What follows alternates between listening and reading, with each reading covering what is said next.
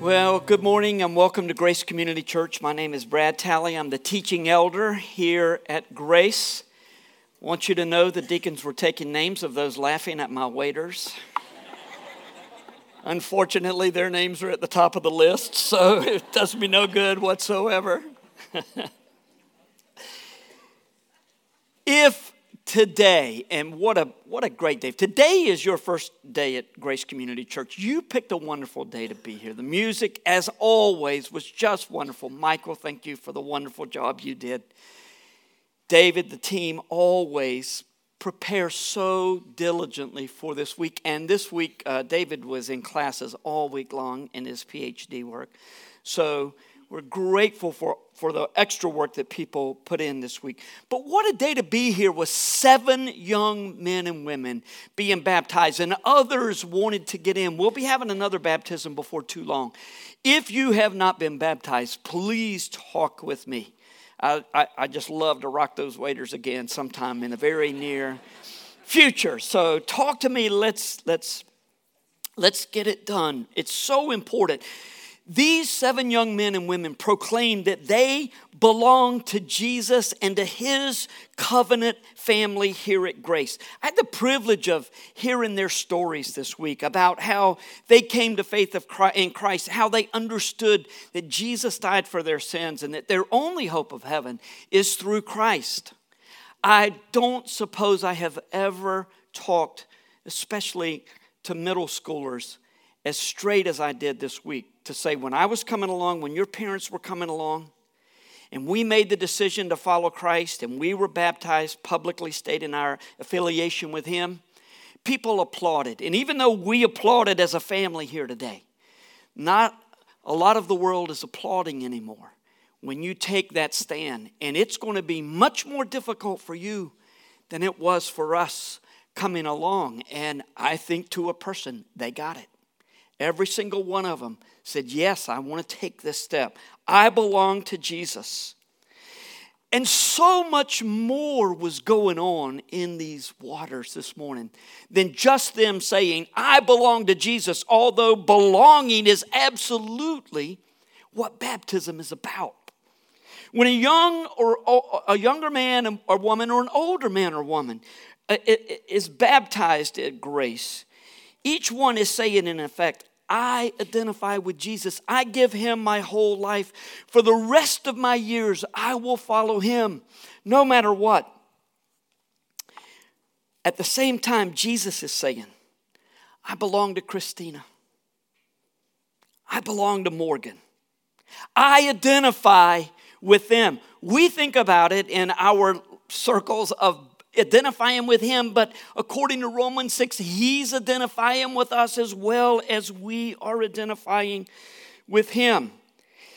Think about it. Jesus identified with us when He came into this broken world, born as a baby to a poor family, not to a very wealthy family, but to an incredibly poor family. And then He further identified with us when He went down into the Jordan River, and where John the baptizer was appropriately baptizing people. And He says, baptize me. And John is like, no, I cannot put these polluted waters, polluted by the sins of all the people who have been baptized, on that holy head. And Jesus said, it must be done. John, it must be done. When Jesus was baptized in God's plan, it was so much more than an example, though it was indeed that. It was part of God's plan for our righteousness, a righteousness that we had no hope of attaining.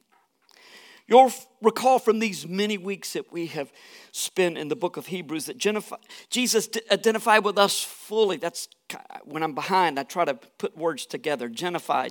Jesus identified with us by going to Calvary, bearing our sins on the cross. The worst sin you have ever committed was on Jesus that day.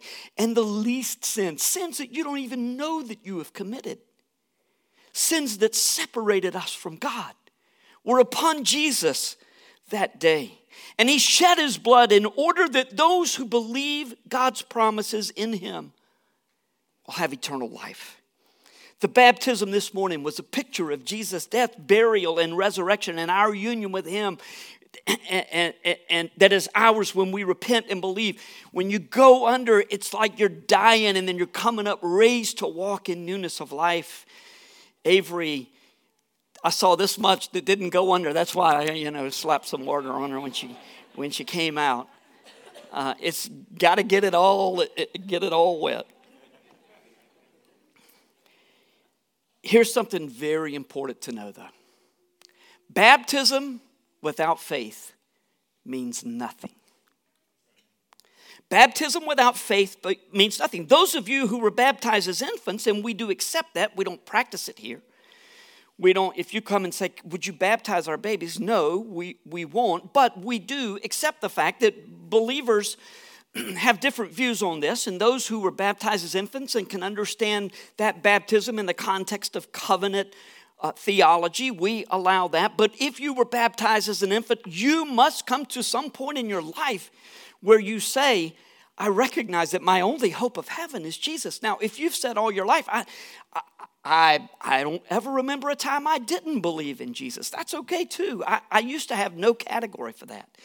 In order to be saved, you had to come to the front of a church, kneel and pray, and then, the pastor would say, all in favor of little Josh Tate coming to join us and upon his profession of faith, say aye, all opposed no, like sign. The motion is carried. They never gave anybody a chance to say no. Nobody would have, I'm sure. But that's the way you think it works. Look, we must at some point believe that we're sinful human beings and that Jesus came as the perfect divine human sacrifice that we talked about last week. When he died on the cross, he did so in our place, taking the punishment just like you were to take the punishment for your brother or sister. Most of you are not crazy enough to do that because you'd be doing it all the time. But he took the punishment for us. He was eligible because he was perfect. He was spotless. And unless we believe that, you can be baptized 50 times and it means nothing. With faith, baptism is the initiation into God's family. And while the church is worldwide and stretches over 2,000 years ago, you didn't know this, but most of what is written in the New Testament was written to Grace Community Church in Andrew, North Carolina for the 21st century.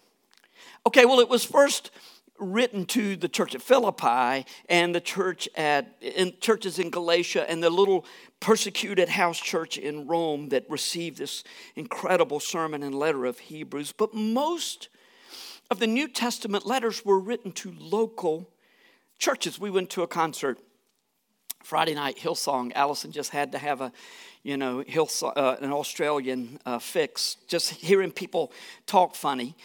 And so we went and they talk funny. They don't sing funny. They do talk funny though, They sing just like us, which ought to tell the rest of the world, the English-speaking world, something, right? But we went and they kept saying, oh, let's do this church. And in a sense, they were absolutely correct. The universal church, the church as a whole, all who believe in Jesus are a part of the church. But the letters were written to this church and this church. And the body of Christ, talking about this group of believers that are gathered together. It's very personal within families. It's talking to families. Now, anywhere you go in the world, you have brothers and sisters in Christ. When you believe in Jesus, that's a beautiful thing about the body of Christ. It's so much bigger than what we know. But again, first and foremost, it was to local churches. These letters were to local churches. They were not written, as we like to think in our day, first to the individual, and let's just hope the church gets it right. Actually, the church isn't getting it right. No, they were written to local churches with significant impact and implications for individuals in the family. The baptism this morning was conducted one person at a time, but this was about family. That's why we did it in this place publicly. And that's why you weren't only saying good for you, you were saying good for us. This is our family.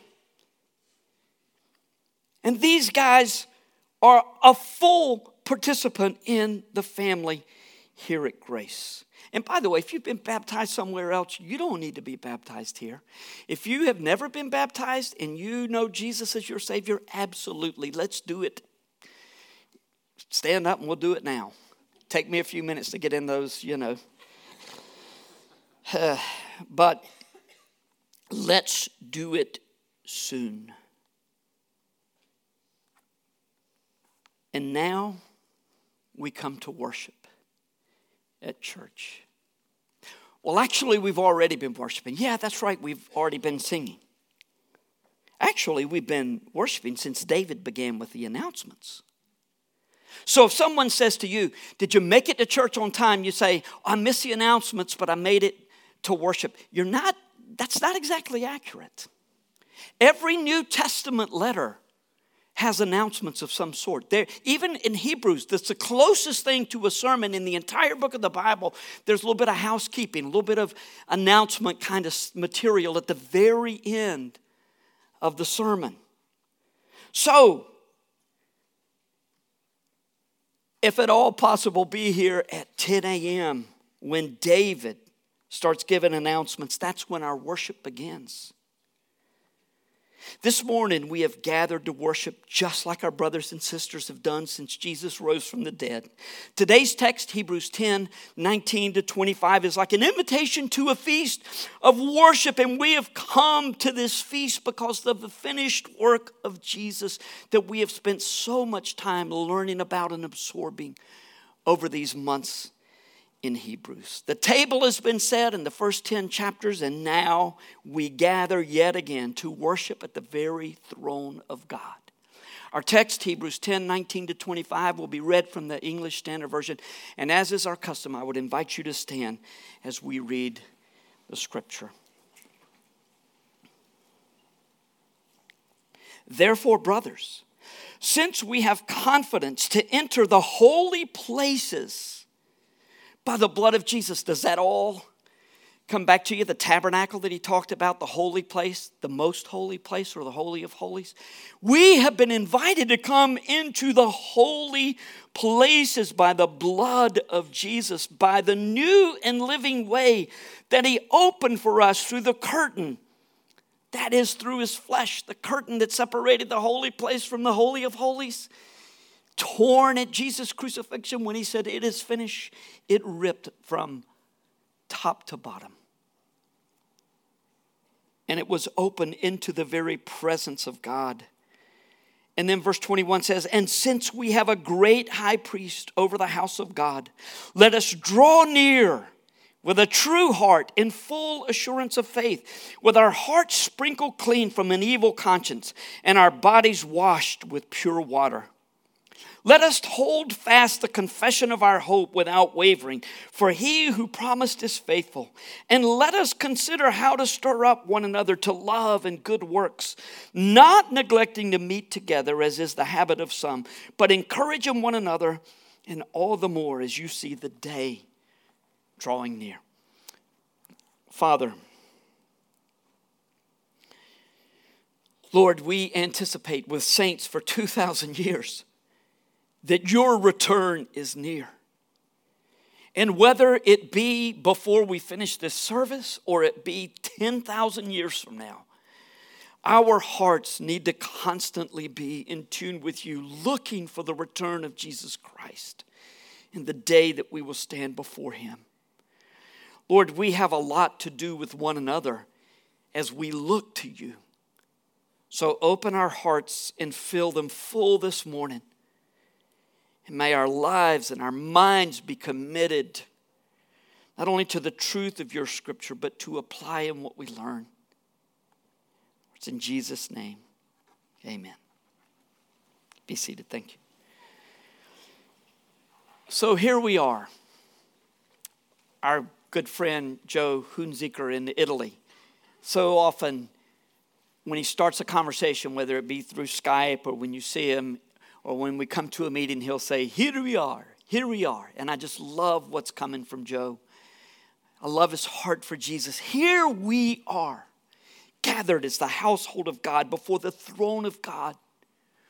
worshiping our Creator and our Redeemer. Let's be clear. We don't deserve to be here. We don't deserve for that curtain to be torn and being ushered right into the very presence of God. You could certainly say that we are unworthy, and yet the Lord has made us worthy. We don't deserve to be here any more than the Israelites were allowed to be in God's direct presence in the tabernacle.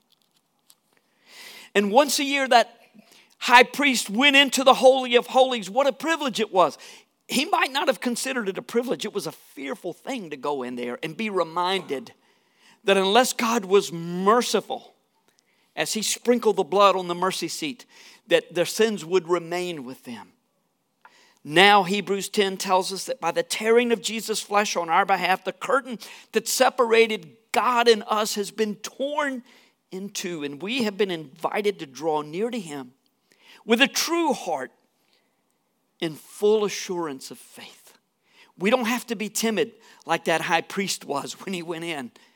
We could come in with a full assurance of faith, with our hearts sprinkled clean from an evil conscience and our bodies washed with pure water. On the basis of all that has been said in Hebrews up to this point, the author gives now 3 exhortations to his readers. Look at these. Let us draw near to God with a true heart and full assurance of faith. Let us hold fast the confession of our hope without wavering. Let us consider how to stir up one another to love and good works. I don't know if you noticed, but there's a whole lot of us in this text. In fact, there's a whole lot of let us do this as the body of Christ. God has designed for us to live this Christian life in community. And there is instruction about how we are to live in this covenant community life. And on the basis of these 3 commands, let's think about 3 ways to understand and obey this text. Beginning with, rejoice freely in the forgiveness of sins and the access to God that we have through Jesus. I remember I used to hear people give testimonies, and they'd start off with, I'd just like to thank God for my salvation. And I would think, a little more creative maybe. And then one day it hit me. Nothing better than to say, I just want to thank God for the forgiveness of sins. I thank God for my salvation. The salvation that he has given to me. Not anything that I've done. I thank him for what he has done for me. I know that some of you are here to see family members or friends baptized this morning, and you maybe feel a little bit lost. I mean, look, we've been in the book of Hebrews since mid-September. You come in without any knowledge of our study up to this point. As is the case in most of the New Testament, so it is in Hebrews, that the author gives a great deal of information about who we are in Christ, who God is, what he has done, how we are to relate to him, especially as the covenant people of God. And then he begins to give instruction. Well, Hebrews, we're just now getting around to instruction. Most of you, the knowledge that you have about the book of Hebrews begins in chapter 11, and then it goes on in chapter 12, a handful in chapter 13. But that doesn't mean nearly as much until we know everything that God has told us about who we are in Christ. Why is it that God gives so much information before he gives instruction? Because a lot of people, when they're looking for a church, they just say, just tell me what I need to do. Just tell me how I'm going to get by this week. Just tell me. I had somebody, my spouse walked out on me. I've been told I have cancer. How am I supposed to live? Just tell me. Well, if you understand who God is and all that he has done for us, that begins to answer itself. And if you don't know who God is and our relationship with him through Christ, then how we behave is of no consequence at all. Doesn't matter. I know that person's going to heaven. He's good. What does he believe, Jesus? He does the best he can. I mean, we all believe in Jesus, right? We're Americans. I mean, most of us anyway. So See, most people think of the Bible as a book that tells us what to do. It does have plenty to say about how we should live. But it's first and foremost a book that tells us what God has done for us through Jesus.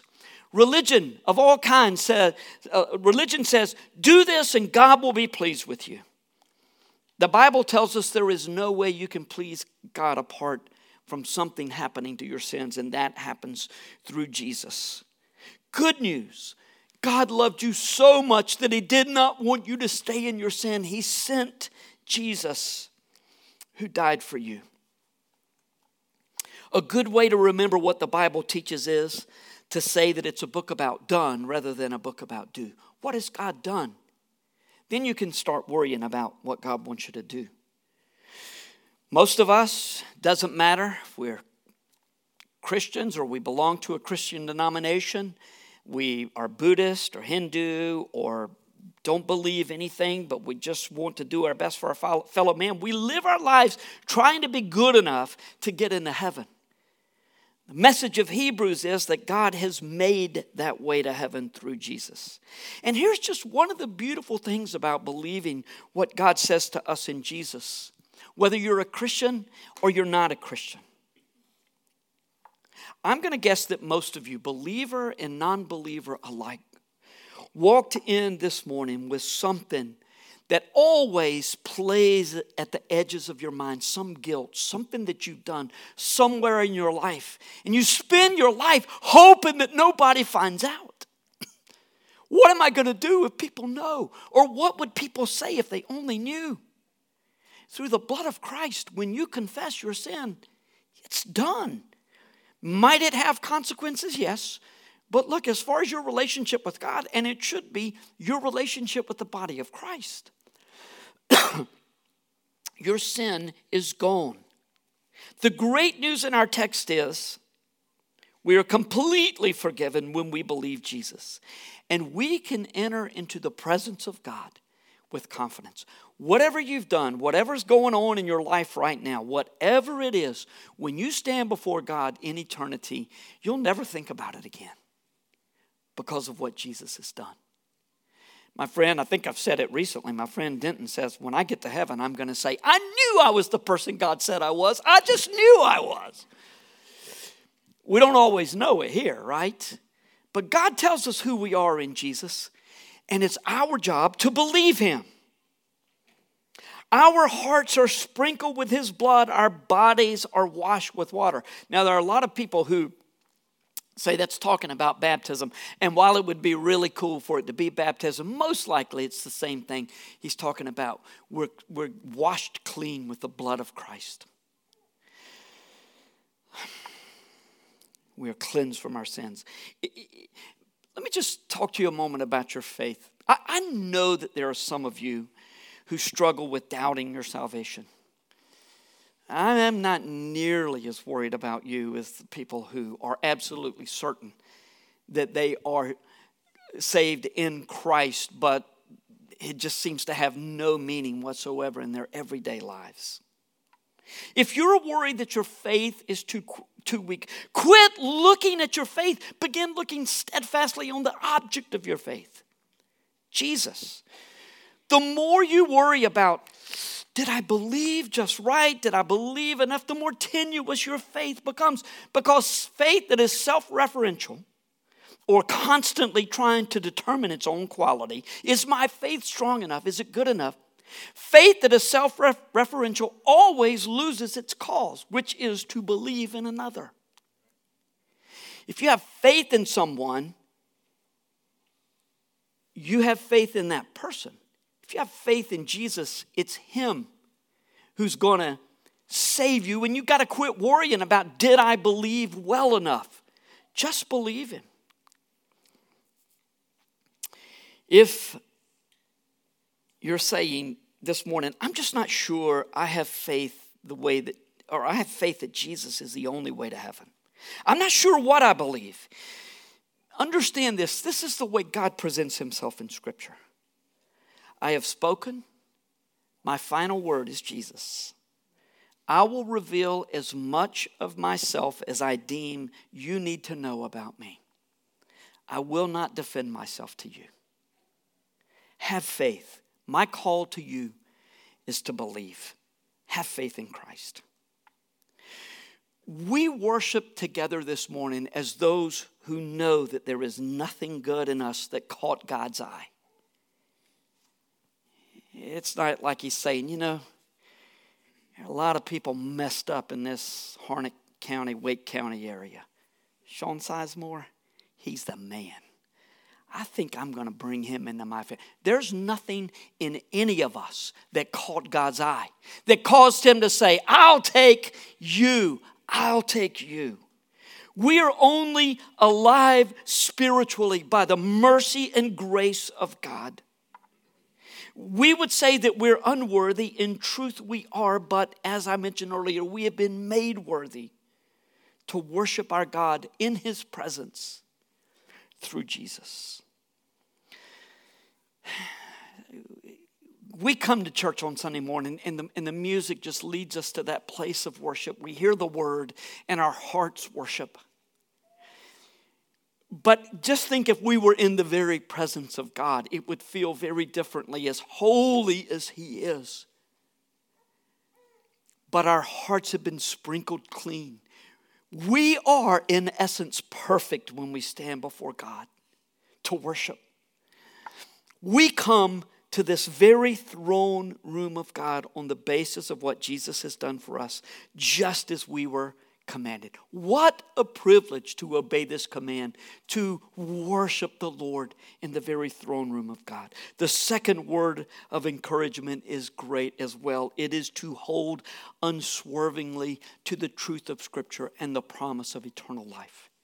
Now, a legitimate question might be, why would you throw a word unswervingly in there, in the points?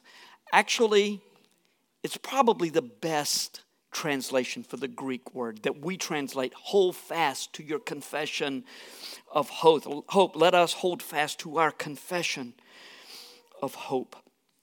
Hope in the New Testament, hopefully you know this by now, hope in the New Testament is always referring to eternal life, our life with Jesus. Romans 8 says that hope that has been realized is no longer hope. He's talking about all the creation groans waiting for the redemption of the body of those who believe in Jesus. When Jesus returns, everything will be made right. When pastors begin to talk about the great and incredible things God can and will do for you in your business and your personal life, then I fear that they're often confused about the focus of God's promises. It is true that God does great things for us. And he opened up doors for you in your business and your job. And when you saw your husband or wife, you said, this is it. This is it. Somewhere along the way you said, this is it, this is it. But no, God does beautiful things for us. And when we pray about them, he opens doors, but sometimes he does not. When we get to Hebrews 11, he's going to say, by faith, these were delivered from the mouths of lions and all of those things, and others were sawn in half. And one didn't have faith and the other did. It's not a matter of if you have enough faith. If you're sick and someone tells you, if you have enough faith, God will heal you. Don't you believe that? Don't believe that. That's a seed of horrible theology. God may heal you. If you get sick, you call the elders to come and anoint you with oil and let them pray for you. We have been called many times. Sometimes people have been healed. Sometimes they haven't. You may wonder, why am I so passionate about this? Because people told me, if you had enough faith, if you'll bring your wife to be prayed for just like this, then God will heal her from that brain tumor. He did heal her, but not in the way those people were thinking. The promises of God, the hope of God, is not about this life. You know what's wrong with you? You're so American. I am too. Somebody was telling me, you've got a real gift of applying Scripture. I said, I've got a real gift of hypocrisy is what I've got, I mean, I wish I could apply it as well as I preach it. It's a hard life. And part of our hope is that we're sinful and we will stay sinful to the day we die. And part of it is we get sick and our transmission goes out and we lose our jobs. Then we've got a real hope one day. When Jesus reigns, it's all done.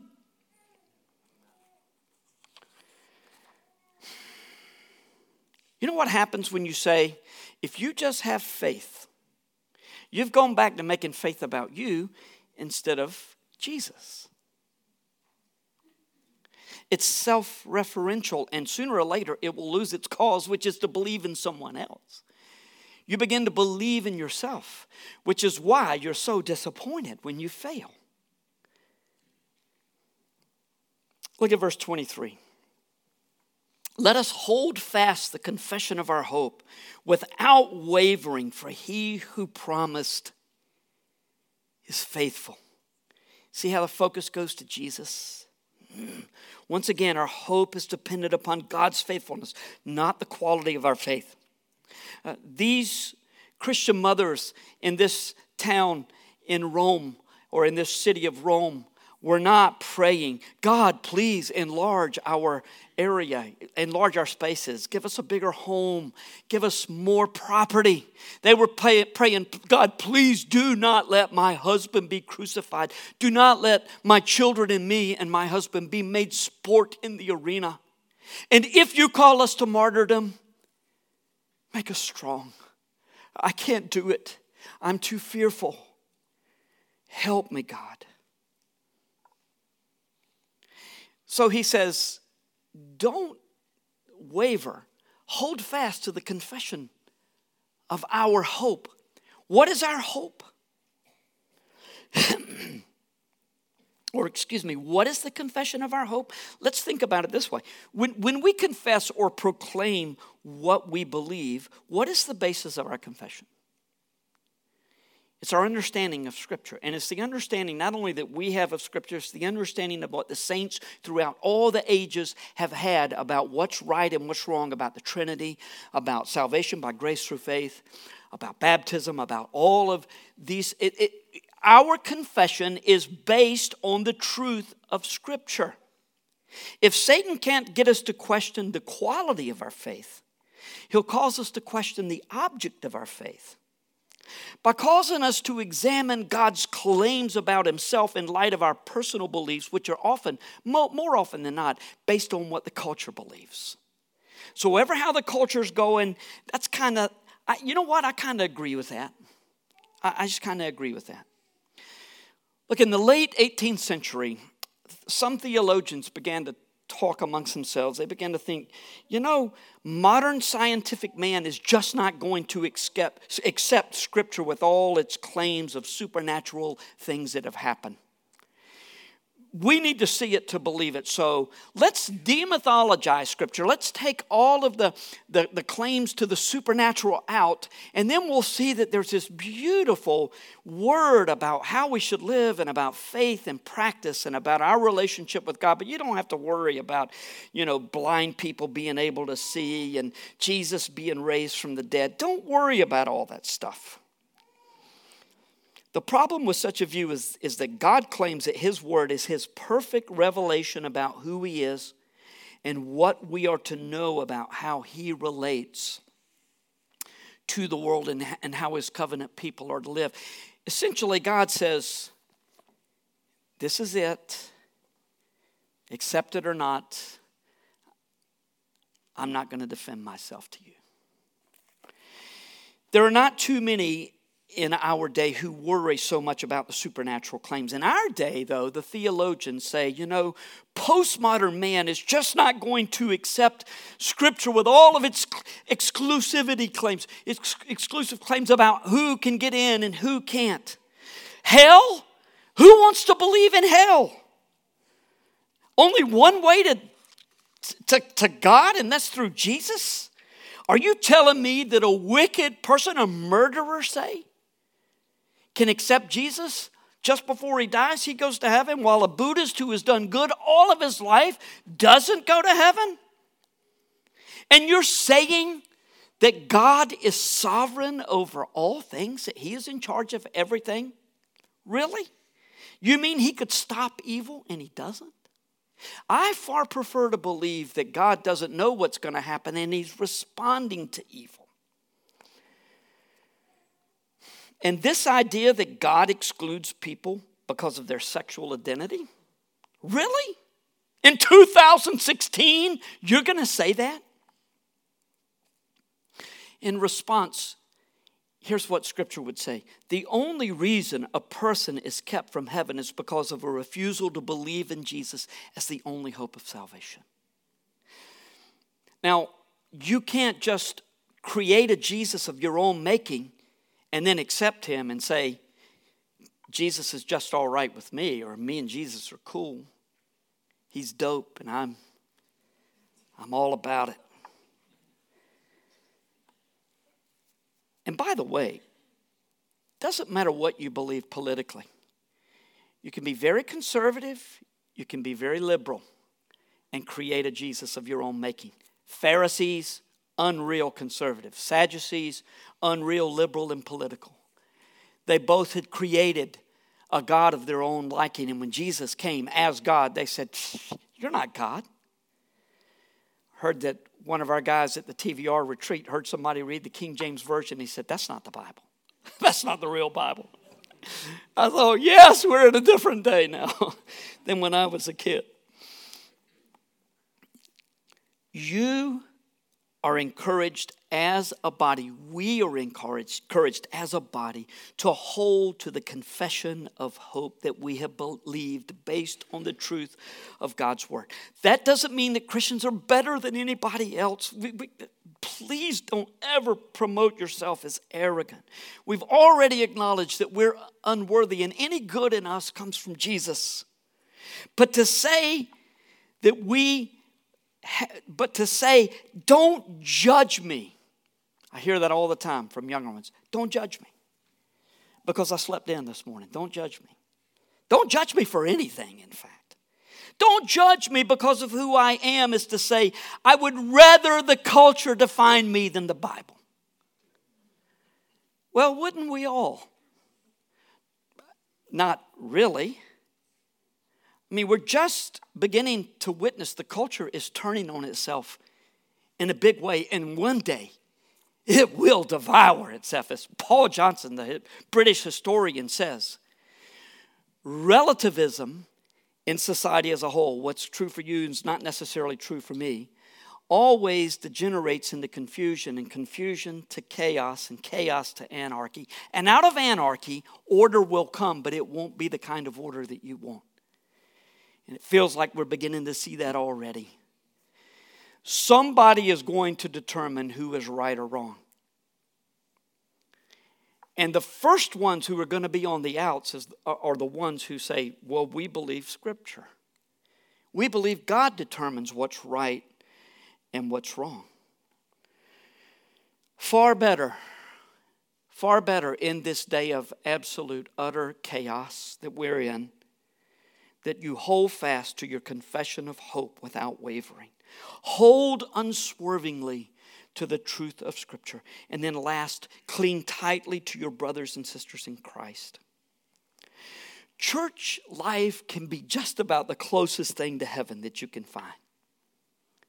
It can also be just about the closest thing to, well, you know. I mean, when there's unity in the body, there is nothing quite like life in church. Peace and joy that flows from believers living as family as they were designed to be. What a great time that is.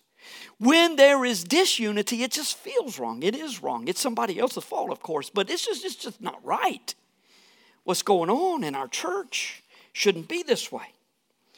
It's no surprise that Satan would want to attack the love that we have naturally for one another. I say naturally, but truly it's a supernatural love of God that breaks down all the barriers of race and gender and nationality and social status and educational levels. Any natural barriers that typically separate us are gone in Jesus.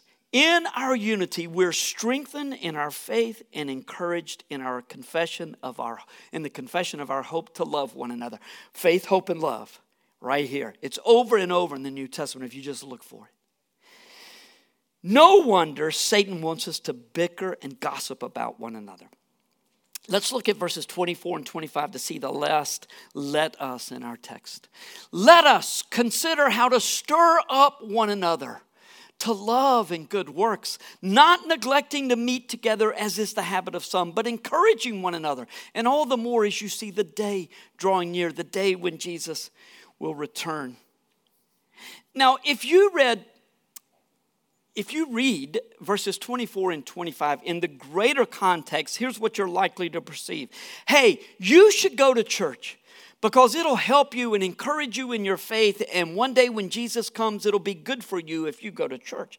But that is our American me first mentality of looking at Scripture. Think about it this way as it is in reality. Hey, you should go to church so that you can encourage your brothers and sisters to stand strong in the face of persecution. And when Jesus comes, it'll be better for them if you were there helping them. The commentaries that I read on this passage were written by men who were convinced that the author was saying not so much that you're missing out if you don't go to church, but rather you're betraying your fellow believers if you stop attending church. That is very strong language. If you'll put these glasses off and put the other glasses on, you'll see exactly what he's saying. As has been stated repeatedly, the small group of believers who first heard this sermon were in a precarious situation with the likelihood of persecution. The likelihood, not the possibility, the likelihood of persecution in their near future.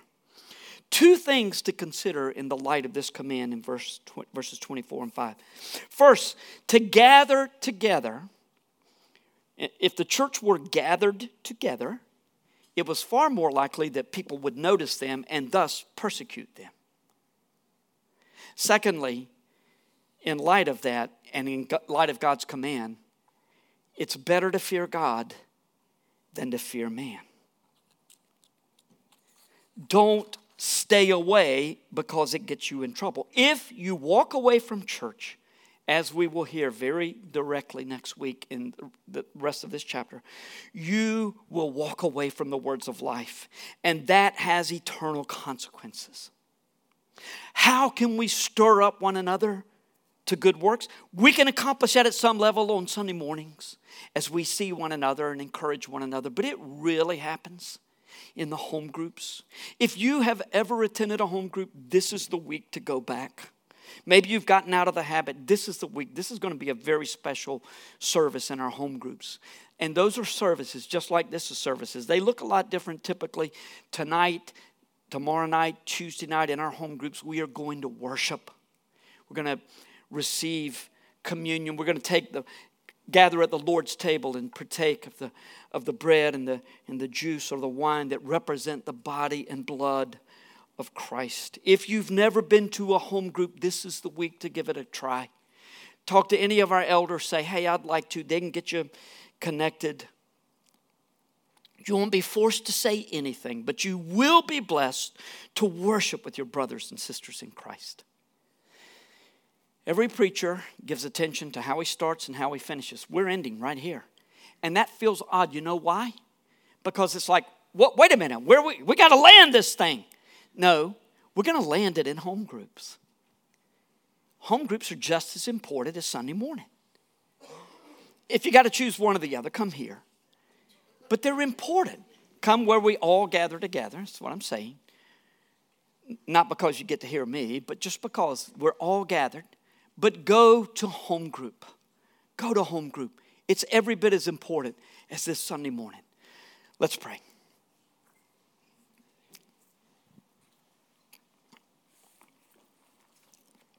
On the last Sunday of the month, we take a benevolence offering at the end of the service. This money goes to help our brothers and sisters. It's one of the ways that we support one another and encourage one another in Christ. It also goes to those in our community who are in need.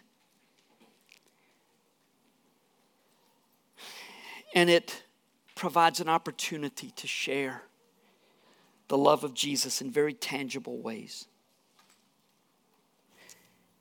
Father, this morning we give you thanks and praise that we have been invited into your very presence. We thank you for the faith that you have given us to believe that Jesus died for us. The world thinks it's crazy. They have every bit of these 2,000 years. We believe it. We're not playing at this. We believe it. Thank you for the confession of our hope that we share together, that we believe in God the Father and His Son and the Holy Spirit. We believe in the three in one. We believe that by grace are you saved through faith, and that not of yourselves. It is a gift of God, not of works. It's not of yourself. It's a gift of God given to us. Thank you for the confession of our hope, and thank you for the command and the privilege to stir one another up and to be supported by brothers and sisters who believe as we do. Father, thank you for this beautiful body of Christ that is just a small taste of what it's going to be one day when the entire church is gathered into the throne room of God, and we sing as one voice, with one voice as one people, as we indeed are. Bring that taste of heaven to us. Season it with your word, the truth of Scripture, and give us hearts to believe. Focus our eyes on Jesus, not ourselves, not even our own faith, but the faith that you have given to us. And it's in the name of Christ that we pray. Amen.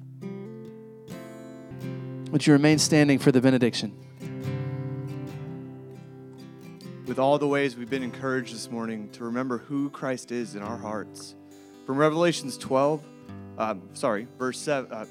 chapter 7, verse 12.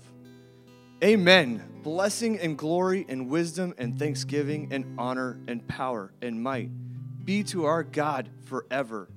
Amen. Go in peace.